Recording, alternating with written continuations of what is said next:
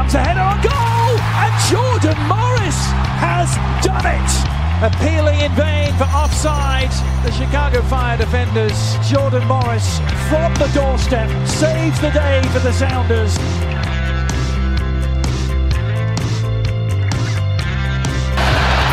Cleared. A foot race the other way. Look who's running hard after defensively. Wayne Rooney, the net is empty. Big collision by the captain. That is unbelievable effort. Rooney putting one up. Acosta. Header! Goal! Hat-trick! Acosta!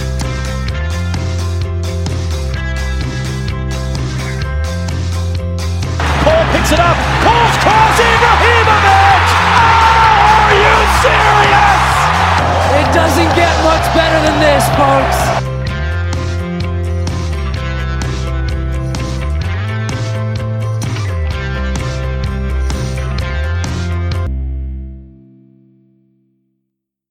The Stateside Soccer Show with Logan and Jordan.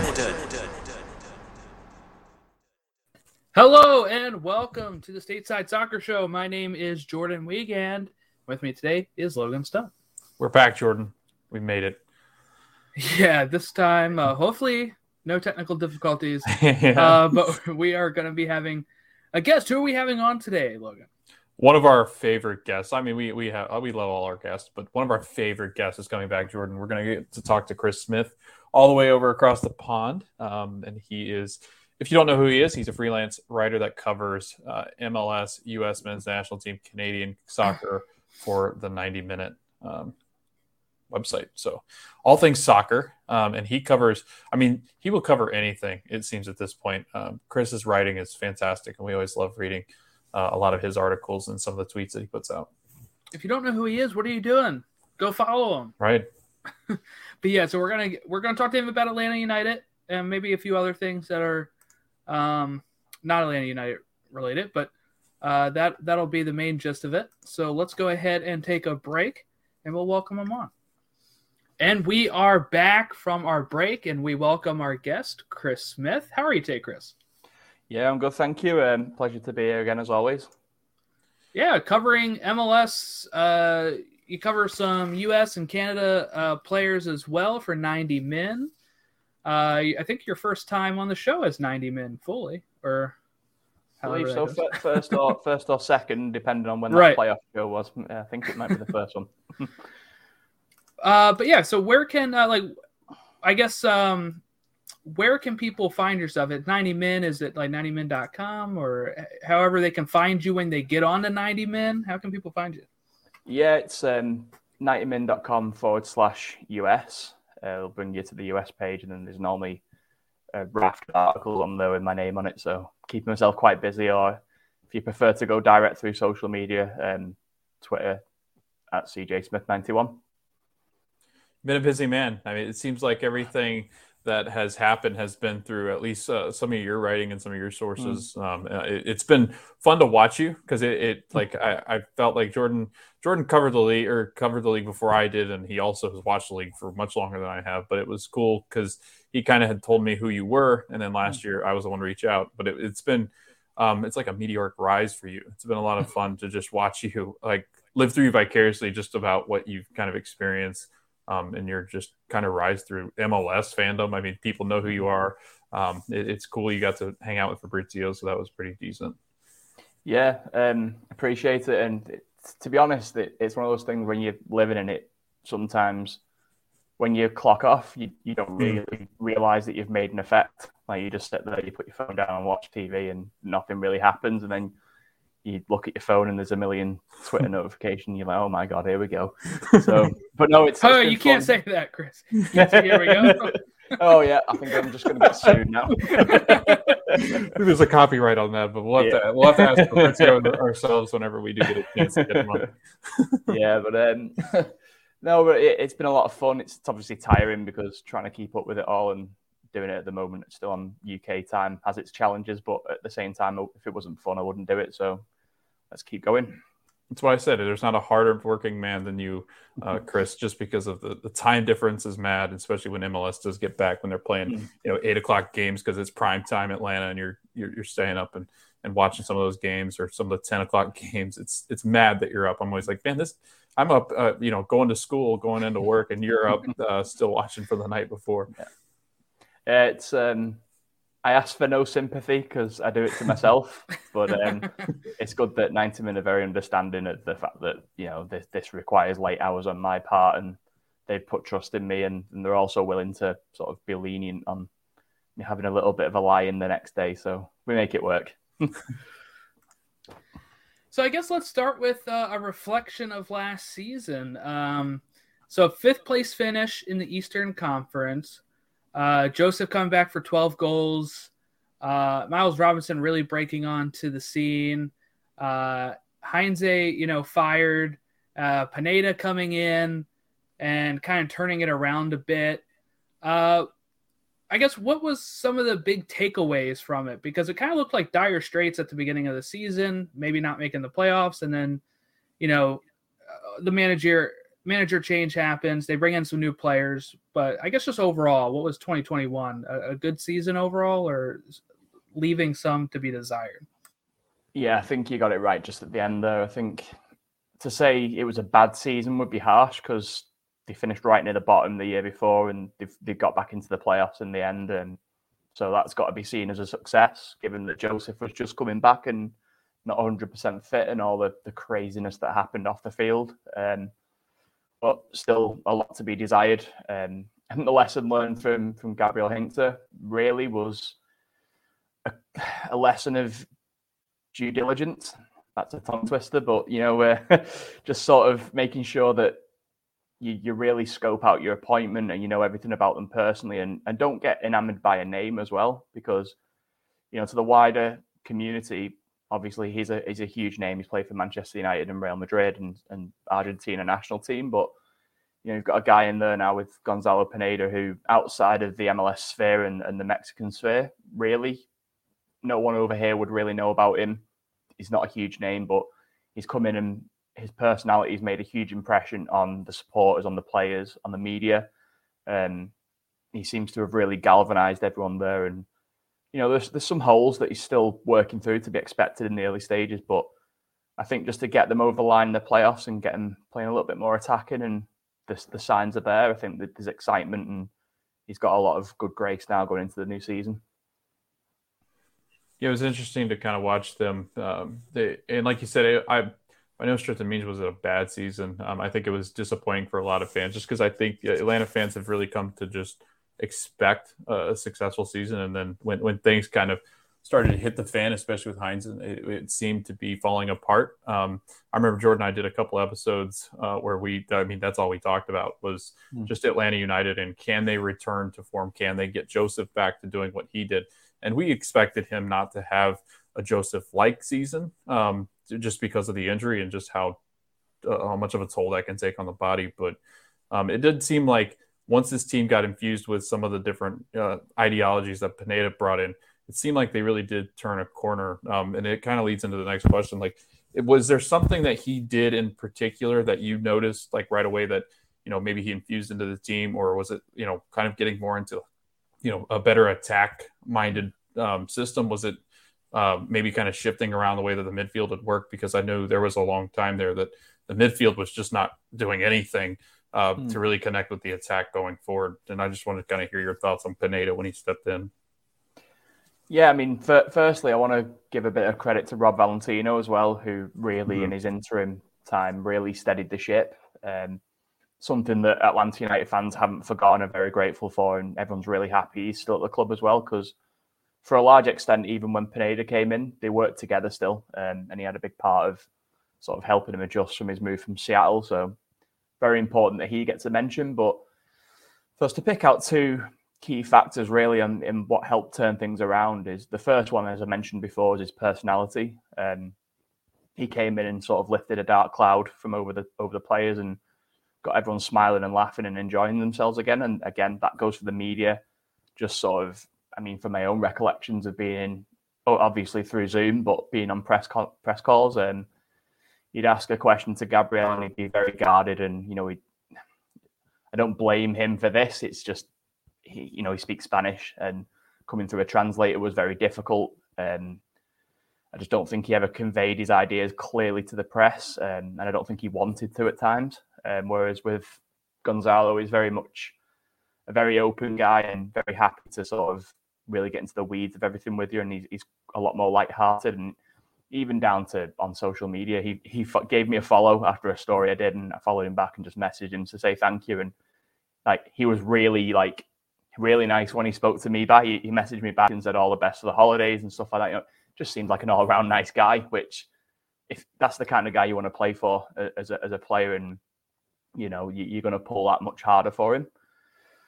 The other one for me really was just letting the leash off a little bit. Just under Gabriel, the possession numbers were huge. Atlanta United dominated the ball, but they routinely went nowhere with it. It was rotated between the centre backs and a pass into midfield, and then there was nothing forward, so it would go back to Brad Guzan, and it was just recycled constantly, and there was no penetration there. I think between Valentino and Pineda, they just made them more direct, got it into the forward players, into Ezequiel Barco, and when he arrived, Luis Araujo as well, as quick as possible, because they're the guys that are going to do the damage and create space for Joseph as well. So if I was to pick out two key factors, they would definitely be them.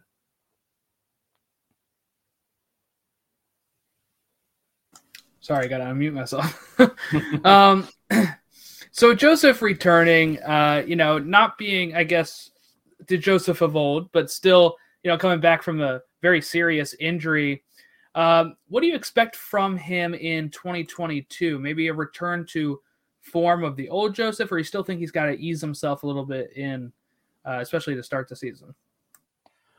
It's quite a tough one because obviously I've not seen him up close and personal this pre-season, but based on towards the end of last season, throughout last season, to be honest, there were flashes, as we all saw, of he put good runs together, and he looked like the more it went on, the closer he was getting to becoming that Joseph of old again. Never going to be an easy process, but he also had to manage that knee quite a lot, and Gonzalo Pineda made a point of made it very clear that that's what he was doing by leaving him out of certain games, bringing him off in certain games, and the amount of games in MLS that you play on artificial pitches as well, especially that Atlanta United's home games are on artificial pitches, that's going to take a toll on his knee as well. But if all goes well with that recovery, and he's had another pre-season to get under his belt to get fit and sort of make sure that knee doesn't take any more of a battering, then I expect him to get much closer to that 20-goal mark. When he got the chances last season, he had no problem putting them in the net, looked very sharp with his finishing, and when he was at his physical best, he looked like Joseph. He wanted to go into every challenge, win every header. He was dragging the rest of the team forward with him, and he was really intense as you expect from Joseph. So providing that recovery's gone well, I expect him, maybe not 20 goals. I think that's maybe a bit ambitious because he's still going to have to manage his minutes, but a lot closer. Well, he wants to die in Atlanta, so I know that he'll have a lot of chances coming up. Yeah, that's a lot of years that you're gonna have to play if you're gonna die there. So, but it does seem like every time that I watch him and being an Orlando fan and kind of supporting the team there, there were whenever he came to the place that he calls home because he just rips us apart. It does seem that he has just that ability to just kind of get back into form. Almost at will, and he works so hard, incredibly hard. I don't think people realize how hard he works when he's on the pitch. His work rate's got to be insane just because of, he's got a motor that I don't think people understand until you actually see him in person. He just seems to have that knack for goal, which has just made him so dangerous and just a natural killer, to be honest. Yeah, he's so intense as well. That's the thing. He has such high expectations of himself and everyone around him. When I've interviewed players who play with him currently or have played with him, if you ever bring Joseph up, the first thing they do is sort of grin and laugh because they remember how hard he worked them and the expectations that were on them. But it's always in a positive way where he's improved their game by making them reach those standards, and nothing else is acceptable for him, which can only be a good thing for Atlanta United, to be honest. So we talked a little bit before the show about Ezequiel Barco, and this has been a common conversation that a lot of people had with just kind of what they expect from him and what they expected from him going into last season. I can remember there was a bunch of hype, like if he can figure it out, he's a special talent. He's got all the abilities. He seems naturally skilled, but then it just seems that even if he did play well at certain times, it was kind of just overshadowed by the times that he didn't play well, and it seems to be just it didn't work in Atlanta, but I just kind of wanted to get your thoughts on it. He was pictured today, I saw on Twitter, where people are just shoving mics into his face as he's trying to leave from what appeared to be getting a medical down with River Plate in Argentina. But can you kind of speak to Barco, and then I'll move over to Dom after this, but kind of just talk to what went wrong with Ezequiel Barco and kind of like what's next? I guess maybe for Barco, is there something that you saw in him that he could still strive in wherever he ends up with River Plate or wherever it might be, and then kind of why it didn't work in Atlanta? Yeah, it's been the source of huge frustration ever since he joined the club, really, because when he's on form, that talent is so clearly there. You know, there's not many defenders who can deal with him when he's at his best, and he actually had his best run for Atlanta United just after he came back from the Olympics last season. I think, don't quote me on the numbers exactly, but it was something like 5 goals and 6 assists in 9 games or something like that straight after the Olympics. Really sort of took a lot of games by the scruff of the neck, and it was a huge defining factor of helping drive Atlanta United back up the table. Unfortunately, he never produced that on a consistent basis. It was a couple of remarkable moments here and then long stretches of anonymity there and some niggling injuries, which really, I know, frustrated him and frustrated those around him, because I think that hampered his talent quite a lot. As for what happens for Barco next, I know he's said to the press that he didn't expect to be back in Argentina again at 22 years old. You know, obviously had his heart set on Europe. It's not worked out that way. I still think that he could go there. You know, if this loan at River Plate goes well and maybe even becomes permanent sooner than we think, and he proves himself, there are still European clubs that will shop in Argentina. They're not just going to wait for him to move to MLS and then sign him from there. So if he does well, he'll get a move. And the perception in Argentina is that they're still signing a really good young talent, even though he's 22 now and he's not quite had the impact. There's a lot of belief that he can still make something of his career. So don't write him off just yet. And maybe this is just the setback that he needs to learn a lesson maybe and come back stronger. For the club, obviously, I don't want to get into it too much, but all being well, it should clear the room for Thiago Almada to come in. Personal matters aside, there's a clear talent there. The club have insisted they're doing they're absolutely being rigorous about his background and the legal case and everything that goes with it. So you've got to kind of, without knowing the inside of his case in Argentina, you've just got to trust the club on that one for now. But speaking strictly on the pitch, I would argue that he's maybe even twice the talent that Barco is. That seems to be the feeling in Argentina. So all being well, it should be a massive upgrade for 1 year at least, and let's see what happens after that. Seems like everybody's casting away a lot of their failed projects to River Plate. River Plate's just collecting. They had Thomas and Pochettino. They have Barco down there. They're getting rid of Julian Alvarez. They're shipping him to Man City, but he's going to play with them on loan. So it just seems like River Plate's like, you know what, we're just going to start collecting all these players. If it works out, and like you said, if we can just get that move to Europe, these teams are willing to, spend a premium. At least it seems now in the transfer market. So if it works out, it works out. Yeah, definitely. That's it. It's everyone gets a second chance, don't they? At 22, I don't think you can write anyone's career off. So it's funny how they'll try that, though. Well, I think that's the beautiful thing about soccer. I mean, when you look at it, there's so many leagues, so many opportunities for a player to continue playing. While if you wash out of the NFL, you're pretty much done. You can't go back to college football, and then there's no other little league, smaller league to really play. And there's no European NFL anymore like they used to have. Yeah. So I think that's the good thing is you can't cut it here, then go somewhere else. And then with all these leagues having multiple tiers too, there's always a need to be filled. Yeah, exactly. That's it. If you fail in the Premier League, you can go down to the Championship Right. or go to Portugal, somewhere like that. And Right, make right. a bit of a success of yourself, and then that could be your route back into your national team as well. You know, because Portuguese league's very well respected, and yeah, that's it. For Barco to write himself, we won't be writing himself off, but anyone else to write him off at this point would be a bit silly, because there's a clear talent there, and if he has a great year in Argentina again, there'll be interest again. So. Jurgen Damm is another one that I want to ask you about, and I think you tweeted earlier that I think the situation was more fluid than people wanted to believe. Mm-hmm. It seems that there was a report yesterday, and of course Twitter does Twitter things, where they were basically saying that Damm was out, Damm was gone. Mm-hmm. Who knows where? There was tons of teams that are still being reported that like Damm could be here, Damm could be there. I'm going to guess River Plate at this point, but just because my chances seem high, right? No, but I did want to ask you just kind of what the situation with Jurgen Damm was. And again, another project that just didn't really seem to work out in Atlanta. And is he staying in Atlanta? Because it felt more like, there were some reports or stuff out today that he could very well just be staying. Yeah, so it appears we have a standoff. Basically, the club side is very much, we expect him to leave. Which is understandable because, he seems like a great guy. And from my experience of very loose contact with him and those around him, he's a very nice guy, but the wage he's on is just eye-watering, especially in MLS where there's so many restrictions. That money could go a long way to helping Atlanta United.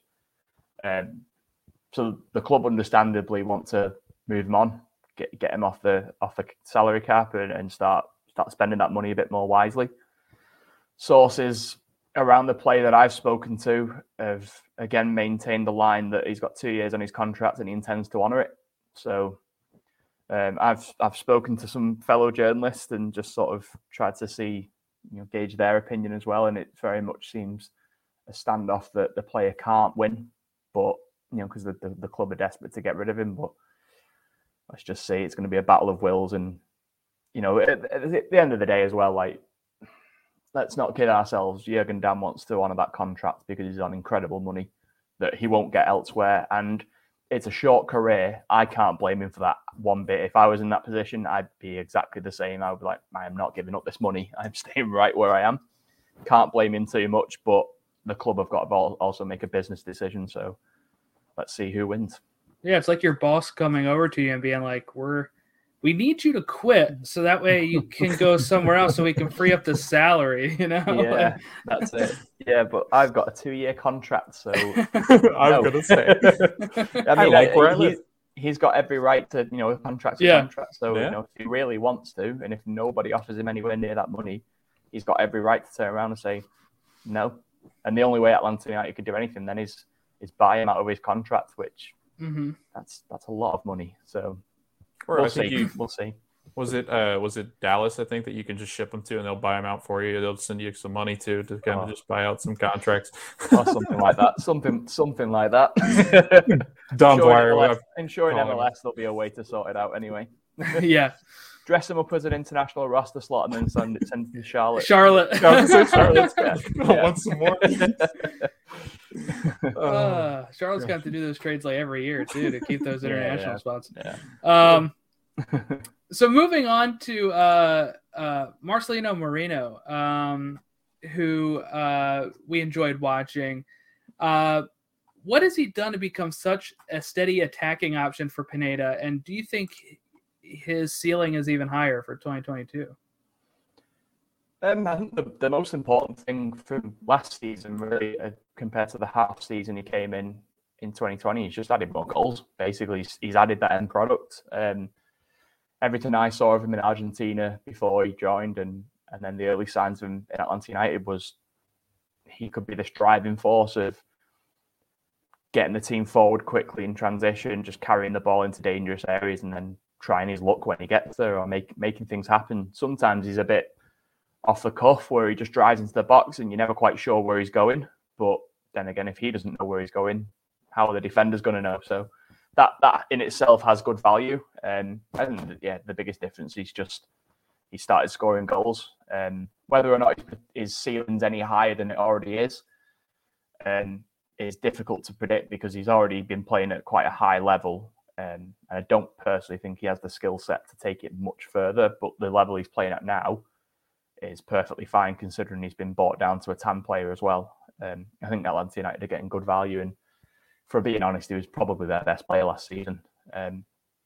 He divides opinion on where his best position is. A lot of people see him as a winger. A lot of other people, including myself, see him as sort of a central midfielder who just breaks in transition, and he's solely there to just drag Atlanta United up the pitch quick and disrupt the opposition, catch them off guard, basically. And we'll see what Gonzalo Pineda has planned for him next season. But another season like 2021, again, you're getting good value out of him. I was going to say, every time I watched him last year, it seemed, I mean, every time I turned on, it seemed that he was the man of the match, or he was close to the man of the match. And like you said, he is noticeably progressing this team forward in the attack. Like without him, at times it was like they were stagnant, kind of looking around like going, who else is going to do this for us? Yeah. It just seemed like he was constantly involved last season. So I do want to ask you about some of the depth that they're losing, obviously, and then it'll get us to our next big question. And you wrote a great piece on this next player. And Twitter was a buzz. We did a live, Jordan and I did a live for the expansion draft with Charlotte. And we were even questioning why Atlanta United left this next player unprotected in the expansion draft. But before we get to that, they're going to lose some defensive pieces. They're going to lose pretty much all of their backup goalkeeping depth. I think they've got a young kid in behind Brad Guzan, but it did seem like they were adamant about bringing in some backup goalkeepers as well. But can you kind of speak to one, kind of their defensive depth, and maybe some of those goalkeepers that they bring in? And then I guess we'll get into the Anton Walk stuff kind of after you kind of fill us in on what those depth pieces look like and kind of how they shore up that that backup goalkeeper, because Brad Guzan is not young. He's 38, which is actually old, not 22. So can you kind of just fill us in on the depth pieces? Yeah, obviously in terms of goalkeeping, Bobby Shuttleworth's coming from Chicago Fire, so he'll play as backup this coming season, which is the role he ended up falling into behind Gabriel Slonina last season. So unfortunate for him that he's lost his place and then walked into somewhere where he's not going to start as long as Guzan's available. But he's a very experienced goalkeeper, a bit of a veteran really, which, you know, that's great. You can slot straight in there. Defensively, it's all a bit up in the air. I think it's good that they've re-signed Ronald Hernandez, because, you know, Brooks Lennon seems to be getting a little bit more involved in the national team. So if that takes him out of contention a few times next season, then they've got an international caliber player there to come straight in. And he's also comfortable at left back, which again, the signals coming out the club and everything that I've been told is there's an expectation now that George Bello will go. So Andrew Gutman's going to be there, who had a good season at the on loan with the Red Bulls. But if he picks up an injury or whatever might happen to him, Ronald Hernandez can slot in there. So, and a centre back at the moment, well, I'm sure we'll touch on it when we get to Anton Walks, but they seem to be pretty happy with the three options that they've got, and Miles Robinson and Alan Franco being nailed on starters, and then George Campbell sort of supplementing that and gaining experience either from the bench or the odd game here or there and covering when Miles goes on international duty. I think they'll need one more piece, definitely, right across the back line, to be honest, because if you're relying on one fullback to cover two positions, that's always dangerous. And then obviously if you're relying on a few centre-backs to cover it, if say Pineda wants a tactical change, he doesn't really have the depth to do it. So there's work to do, but they're not in a terrible position. All right, so you alluded to Antoine Walks, and you wrote a great piece over on 90 Men that really explained the situation. And again, we overreacted, I'll admit to it, just like I think everybody else in MLS sphere, and especially, I guess, and with Charlotte too. Atlanta United leaves Anton Walks unprotected. He gets selected. Charlotte takes him in the expansion draft. Twitter goes into the trash like normal, and really just started ripping Atlanta apart. But after reading your article, I really do. I see why now Atlanta made this choice. Can you kind of explain why that choice might have been made, and kind of some of the stuff that you talked to him about as far as leaving Atlanta United, heading to Charlotte?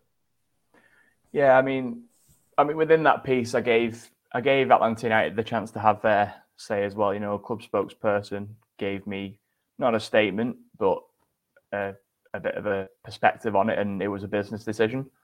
Anton Walkes was up against comparing him against a few other players that they could have left unprotected. He was probably going to bring in the least money if they sold him, compared to a Santiago Sosa, for example, who would bring in a hell of a lot more money. You don't leave that kind of player unprotected. No. So at the end of the day, when they weighed up all their options, he was the choice to leave, and it was either going to be him or Alec Khan who got picked. And Charlotte had other options to find a goalkeeper, so Anton Walkes was a great pickup for them. From his perspective, I think not so much the fact that he's now left Atlanta United. I think it was the manner in which he left and the way it was handled. He was very much planning for a future there, and you can call him foolish for that if you want, because it's such a fluid game and you can move so quickly, especially in MLS, that maybe it's dangerous to start planning a future. But at the same time, you'd hope the club respect you more to the point where they give you a bit of notice if you were going to be leaving. So, he said to me he was just chilling out at home, doing his thing, and then all of a sudden he looks at his phone and everyone's asking why he's leaving, and he didn't even know.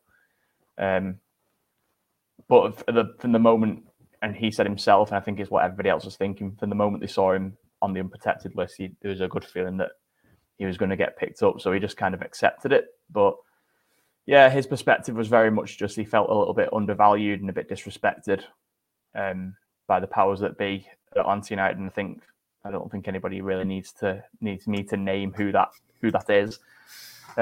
Spoken to Julian Gressel since. That piece will be coming out next week, but he's had very similar things to say about his departure, where he was planning for his future there and just had certain expectations, and then it was all, the rug was pulled from underneath him very quickly, and it became clear that he didn't have a future there. So it's unfortunate that this is the way that the club operates, in my opinion. But I'm not in the boardroom and in the front office making those decisions, so maybe there's even a little bit more than meets the eye that we've not been told. But overall unsavoury, but he's a great pickup for Charlotte FC, and they'll be much the better for it.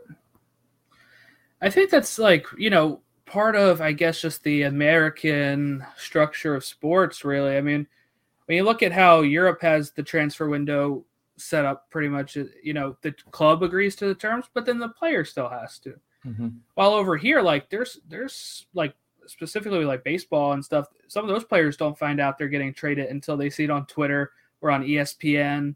Mm-hmm. And I think if you're going to have this type of structure like this, like MLS and American sports do, I feel like you should have to talk to the player before it starts breaking. Mm-hmm. Hey, we're going to, especially for something like this, sometimes trades can leak out with sources and stuff, but something like this, where you're going to have to release a list of unprotected players, telling some of those players, hey, we're leaving you unprotected, it's because of this, but we really like you, but if you get picked, I'm sorry. I don't know, something like that. No, I totally agree. I think even the players that you don't expect to get picked up, Jurgen Damm was left unprotected, if I recall rightly. No one's picking that salary up. But even so, I think, just the respect to one-on-one talk to every player and just give them a reason. Tell them before the list goes out publicly, just give them that bit of respect, I think is very important. Because even the players who were left unprotected and didn't leave, they didn't get told either. They were in the same position as Anton, where they look online and go, oh, well, thanks for the heads up. Right. Let's see if I move.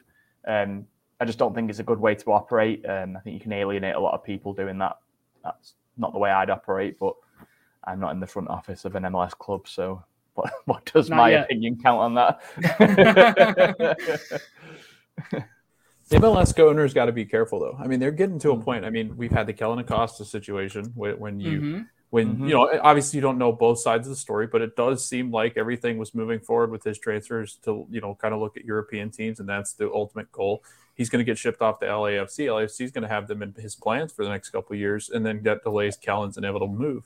I mean, it does seem like in this league, and it's unfortunate because I think, like what Jordan said, the way that American sports have worked, unfortunately, a lot of these owners are those basketball owners or those NFL owners who are used to doing the cheap shop business, where they just kind of say, "Hey, figure it out yourself. If you didn't see that coming, then what were we really doing?" Or they just think of them as objects, and they're just like, you know what, let's just get rid of them. It's time for us to move on. And again, they forget that these young kids, a lot of these young kids have families that, it's not like they're getting paid a ton. It's not like they're the European players that can go without a job here and there or whatever it might be. A lot of these guys are relying upon, supporting their families in really big cities where they just don't make enough money as professional soccer players. Well, there's the Paul Arriola case as well. Obviously, Kellen Acosta came out really, really strong on social media, and fair play to him. If he wants to have his say, that's what it's there for, and every player should have a voice. Paul Arriola was a little bit more relaxed about it and kind of laughed it off, but still, the point is there that it wasn't so much that he rejected a move elsewhere. It was just that the clubs were incentivized to move the money around in MLS because of the payment structures that are in place and how that money gets used and allocated. MLS has made a lot of strides over the years to move in line more with the global game. The way the finances work is one of the biggest pieces now. That I like the parity that it brings. I love it. That's one of the reasons why I stay up all night to cover the league.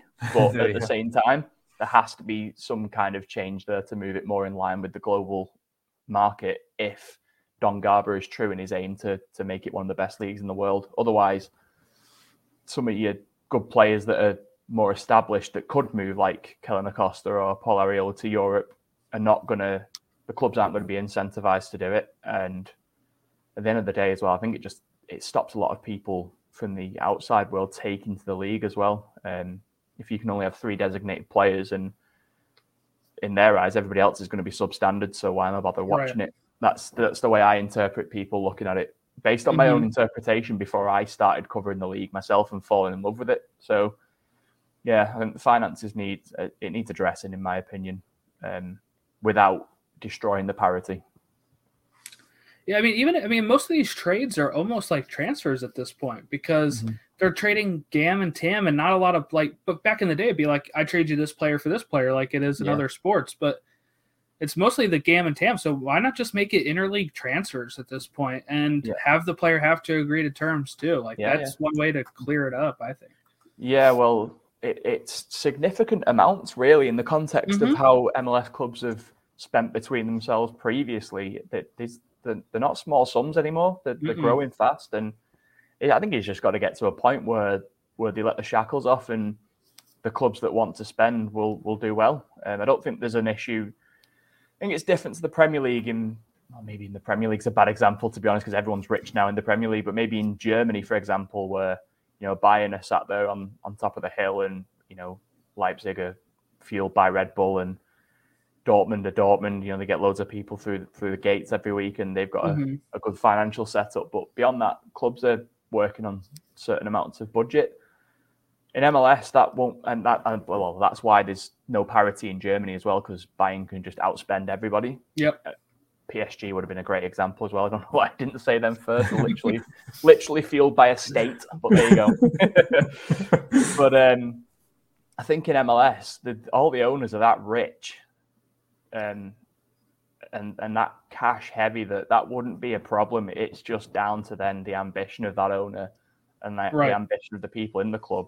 Give everybody a free rein, and those who want it most will rise to the top.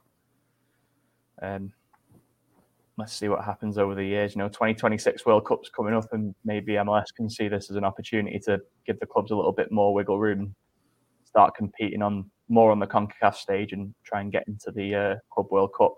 That's ultimately how they're going to make a presence. So let's see what happens. Yeah, that's what Logan and I were just talking about at last episode.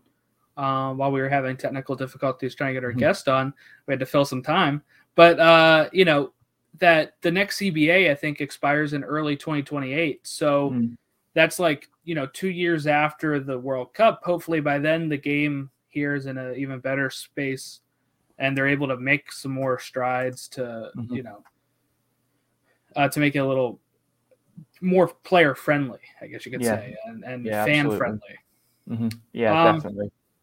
So getting back to Atlanta, just asking about Santiago Sosa and Luis Araujo.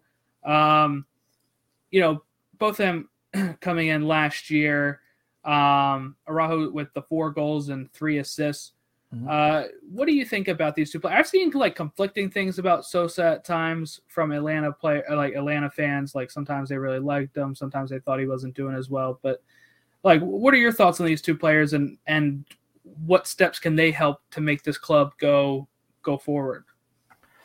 Yeah, so I mean, Santiago Sosa did divide opinion. On the whole, I think he was a good addition. Really stylish player, really nice to watch, and really calm on the ball. And I think if the tactics are right and he's given that freedom, he can help progress the ball really nicely and give Atlanta United that dominance in possession.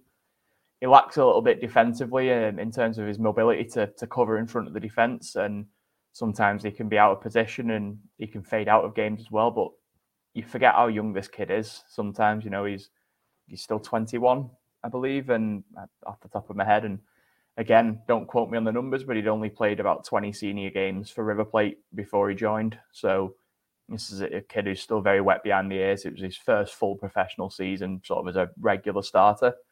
And that came in a different country. He had to move away from his home to do that. So a lot of adjustment was needed. And, he was getting up to the pace of playing a professional game week in, week out. But overall, very positive.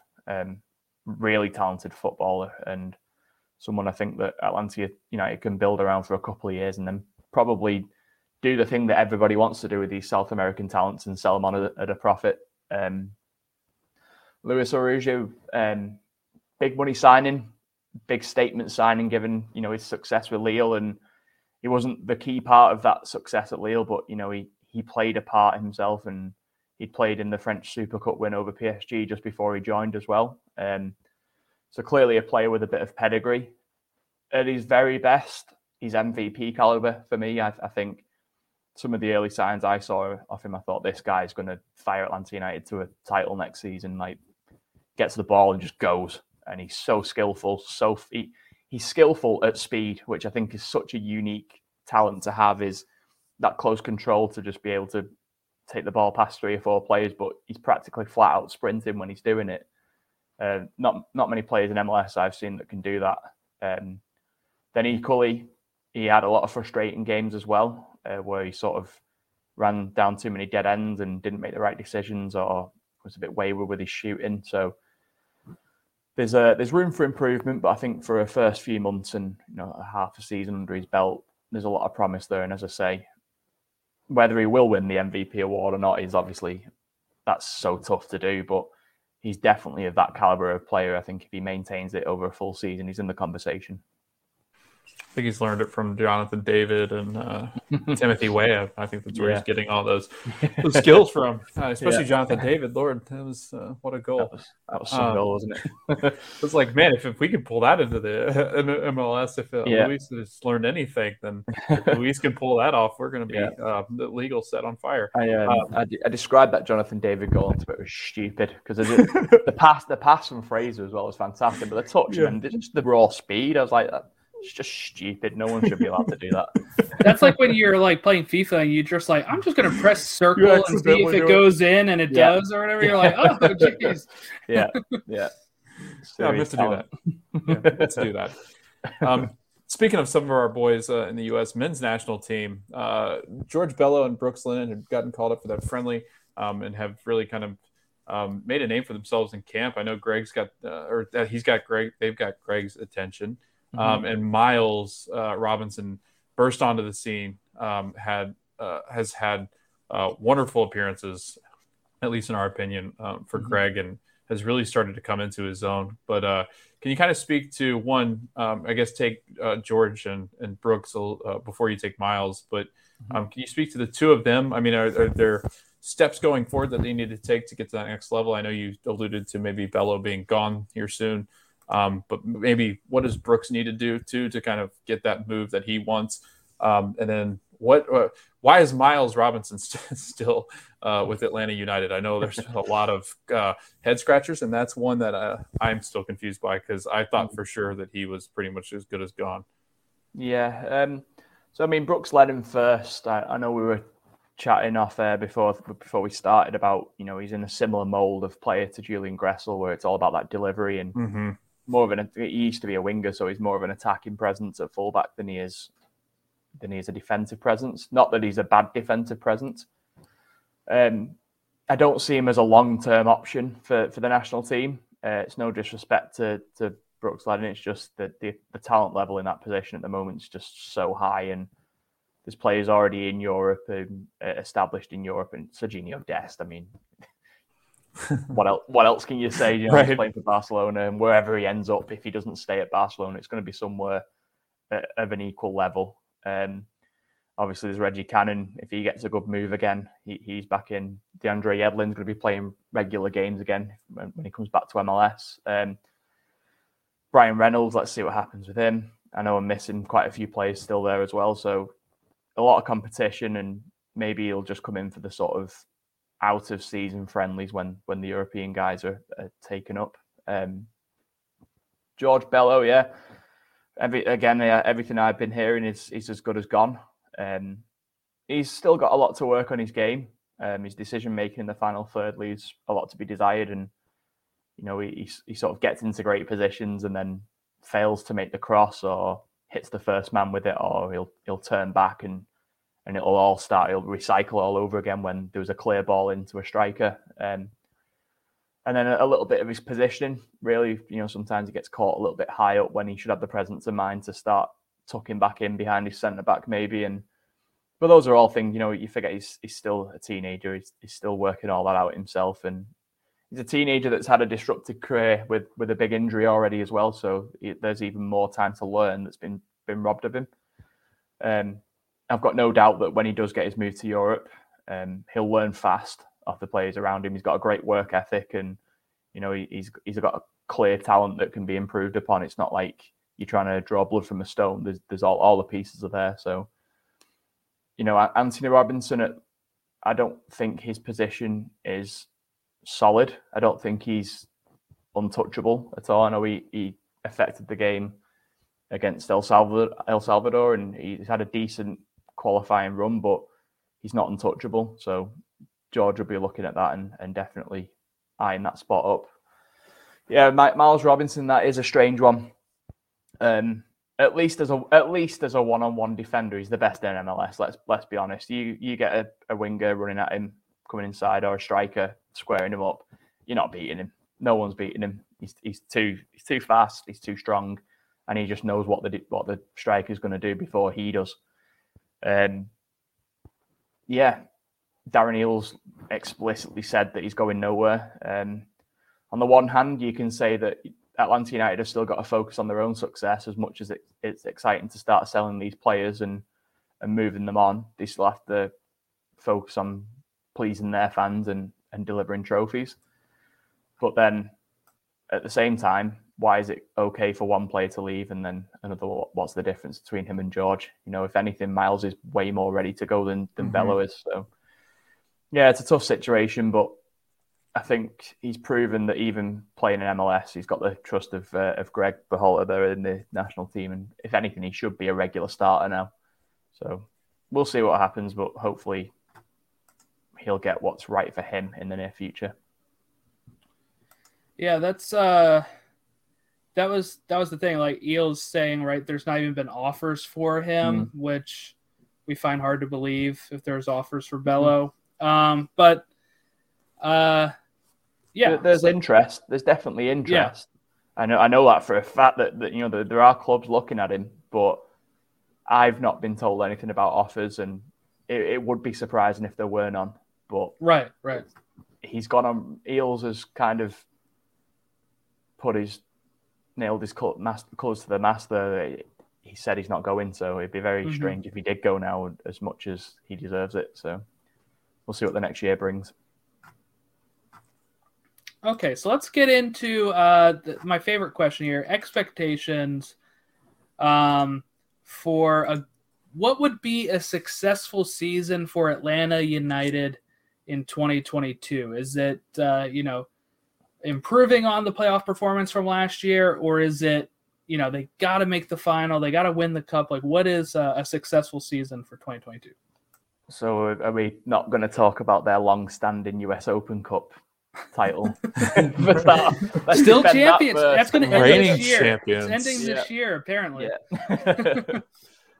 I think in MLS, obviously fifth in the East was a pretty good finish for them last year. But if they can jump up and get that home game because that really killed them against NYCFC in the playoffs, is that pitch, they just never adjusted to it at all. So the best thing to do is get in your own stadium and your surroundings. Then at least you get the first round out the way and you're off to a good start. So getting a home game, I think, is going to be really important. After that, to say win MLS Cup, I think there's always going to be an expectation that that's what the fans want. That's what the fans expect to a point. But if we're being realistic, I think that's a bridge too far. I think winning a playoff game again and then just seeing where that takes you, who you play next, whether you're home or away, as long as they're competitive in the playoffs again, and sort of that feel-good factor of winning a knockout game is irreplaceable. So I think that represents success, in my view anyway. I'll probably get pilloried by Atlanta United fans now, but that's what I regard as success for next season. Yeah, I think it's very tough to ever say, like, you have to win the title this year, because it's not taking into account like anything that could happen. It's not taking into account injuries. It's not taking into account some other team just going on a like historical run like the Revs did. Like it's just very naive, I think, at times. Just be like, when diehard fans of any team in any sport are like, well, this year the expectation is title or bust, because it's not very fair if you're thinking about that the whole time. Like you said, just kind of anytime I'm a fan of the Union, anytime it's just, okay, improve on last year. Just like keep improving on last year. And, playoffs are a crapshoot. You're never going to know how that's going to turn out. Yeah. It's a big league. There's a lot of teams and only one can win it. So to say that, it's win or bust, I think is like you said, it's very naive and very sort of, you're living in a bit of a fantasy land. Yeah. Of course, dream for your team to win, of course. Why else? Right. Wouldn't turn up otherwise. But you've got to have an element of realism as you say, as long as you're better than last season. It's like in life, if you can finish the day better than you were yesterday, then that's a success, isn't it? So incremental growth is more sustainable. And if Atlanta United can finish a couple of places higher and win a playoff game, that's better than last season, so that it's trended in the right direction. So I just want to ask you one question that we didn't send, because I just thought about it here. It's not about Atlanta, though. It's about Derby County over in England. Because I think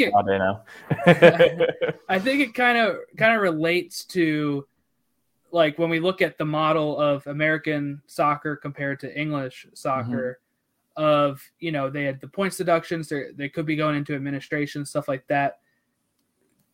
Do you ever see a possibility of England, not like a closed system like this, but doing something to help prevent these clubs from just disappearing? Because I think it's something Americans are not as familiar with. Like, usually the teams will always be around. In our other sports, like U.S. soccer, we've lost tons of teams all the time.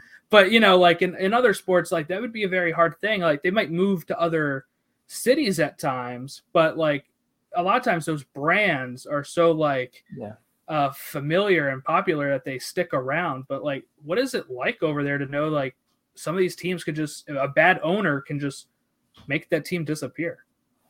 Yeah, well, I mean, to a certain extent, I've kind of experienced it firsthand. I was quite young, but growing up, I was an Everton fan, and they suffered terrible financial problems, sort of late 90s and just past the millennium. So kind of not as vividly as Derby fans will be feeling it now, and other clubs like Bury went out of business completely, and not as vividly as that, but I've felt that fear of, like, what if my club just doesn't exist anymore? Like, what do you do? What do you point your life at? Sort of thing. To it's a scary feeling, even as a young kid. So I can't imagine what like a 40-year-old man who's followed the team for the whole life and then it's just gone. That's it. I can't imagine how that feels. Obviously, the obvious difference, as you say, is in MLS, it's a closed model and you buy in. So there's an element of financial security there straight away because, you know, these guys are worth a hell of a lot of money. Something does need doing about it in England and up in Scotland as well. It's the same. The problem is now that so much focus is given to the Premier League that it's obviously, bar the clubs right at the bottom who sort of yo-yo up and down, it kind of is a closed shop anyway. And we saw with their attempted breakaway with the Super League that they don't really care about anybody else. Right. And I just don't see where else the help comes from financially and structurally. I don't think anyone else outside that sort of top six and, you know, maybe Newcastle now and maybe Everton, if they could actually, you know, sort themselves out. If Farhad Bashiri could start being a responsible owner, then, you know, they've got the firepower to sort of influence a little bit as well. But really, beyond that top six, no one's got the power to have a say, change policies, change how the thing is run.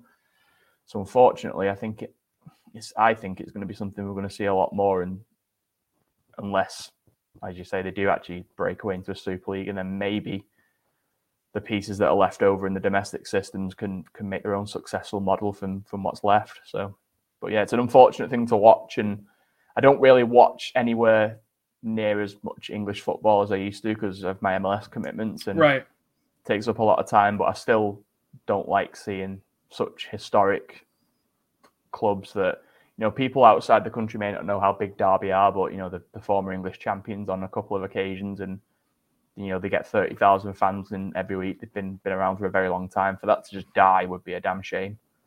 So something needs doing. Yeah, they were just even in the playoff final a couple of years ago when Lampard was coaching them. So just complete 180. But yeah, sorry to throw that one on you at the last minute there, but okay.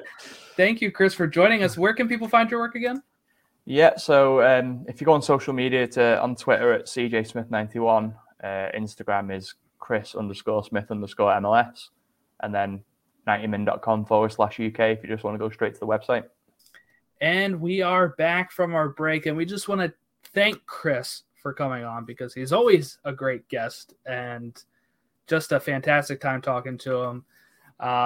Hopefully people learned some stuff from that last question there, just because that's always something I kind of think of. You know, we don't really have that same structure. So, you know, we've lost clubs like the Cosmos and, you know, the Tampa Bay Mutiny and stuff, but they were very, like, only around a couple of years. They weren't as, you know, long-lived as some of these clubs that are hundreds of years old overseas and could just disappear. Like, that's just mind-blowing.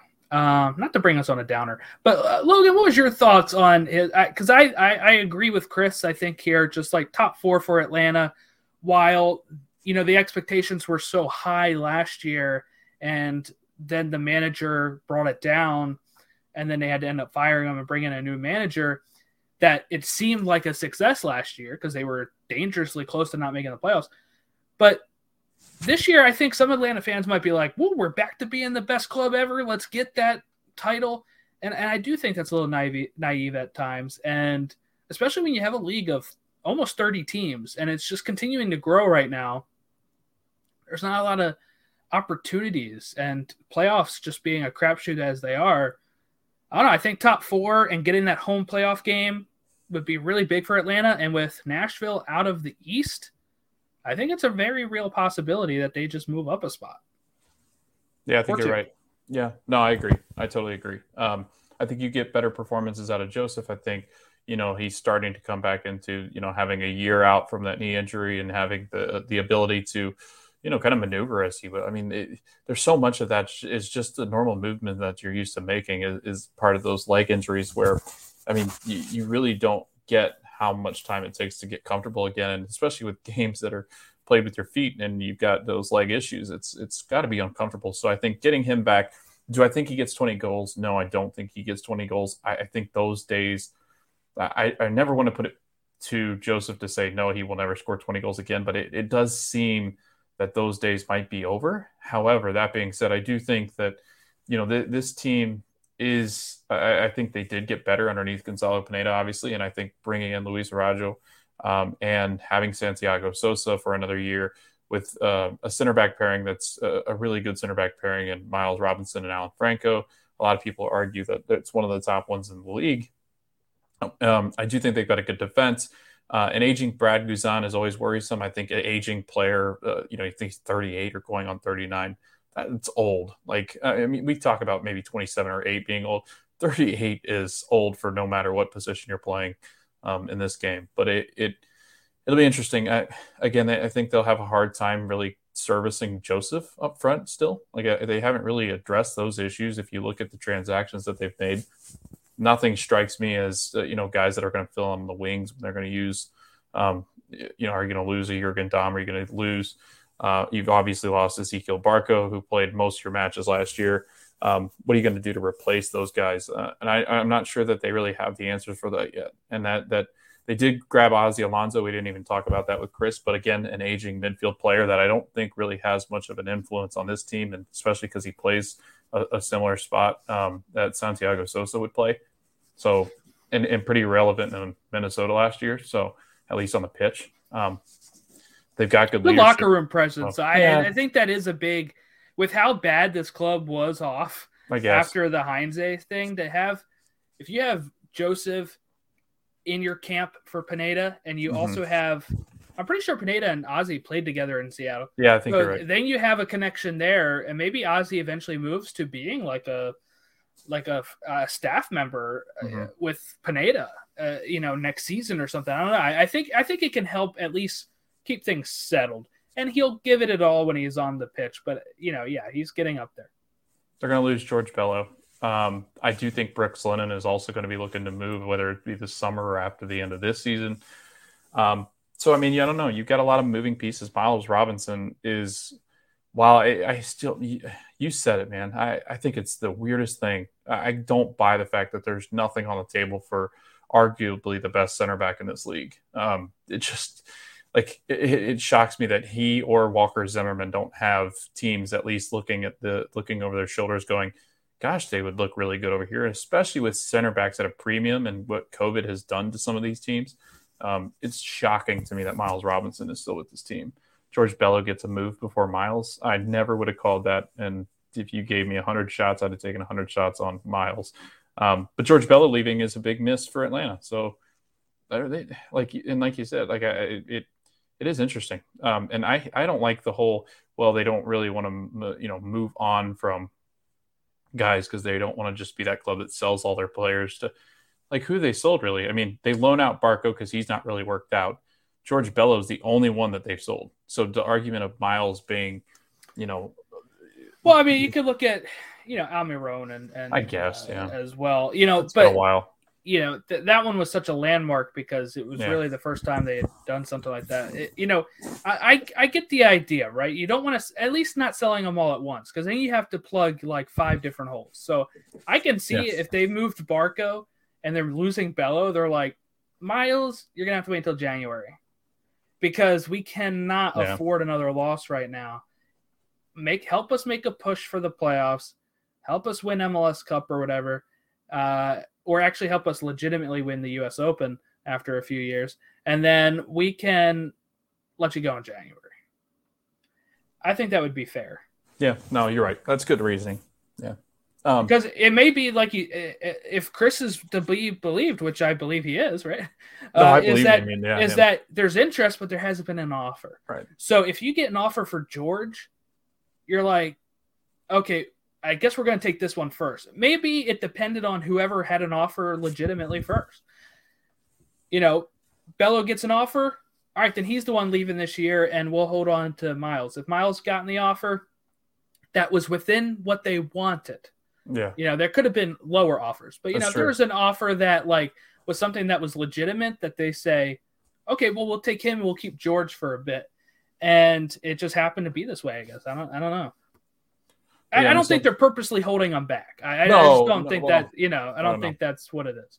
I hope not. I don't think so, but you would always, you tend to wonder with the ownership like it has been, but it's realistic for Atlanta to get one of those top 4 spots. I know I kind of went off the rails there, but it's very realistic that they get one of these top 4 spots.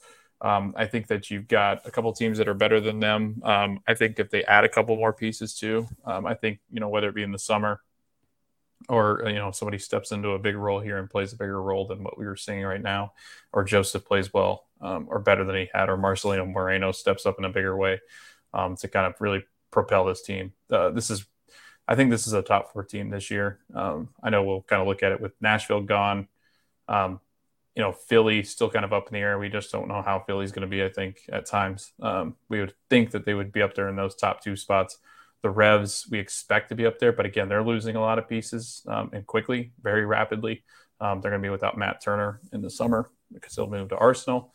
So, that spot might be up for grabs, and the Revs might be at bottom, of the playoff kind of team now. So who knows? But yeah, very realistic. I just always like jumping on with Chris. It's always fascinating because he's got so many connections to different things, like U.S. men's national team. So he knows a lot about like the region and the area. So he knows a lot about these players that are coming up from different regions and different, youth systems and, how they propel themselves over into Europe. And then he can kind of follow them through Europe. So, but yeah, we really appreciate Chris always jumping on at midnight or 1 a.m. or whatever time it is over there. So, yeah. All right. Well, let's wrap it up here, and you can follow us on Twitter at Stateside Show, Instagram Stateside Show, Facebook.com/Stateside Show, or what's the other social media? Is there any other Linktree? Linktree Stateside Show, yeah. Gmail. That's what it is. The email account, statesideshow@gmail.com. And thanks again for Chris for joining us. Next week we'll hope. Actually we're releasing it on Monday, so this is the next week. But we're hoping to have some more in. We're gonna have Todd again after. Well, not again. He has been on the show before, but we tried to get him last week. It didn't work out. We're getting him this week, so we'll have him on the next episode. And then we're looking for getting some more lined up here. So hopefully we finish by the end of the season. By the beginning of the season. Hopefully we finish by the end of the season. So it's Friday. It was an awful day. So we're going to wrap this up. Thanks, everyone, for listening, and have a great rest of your day.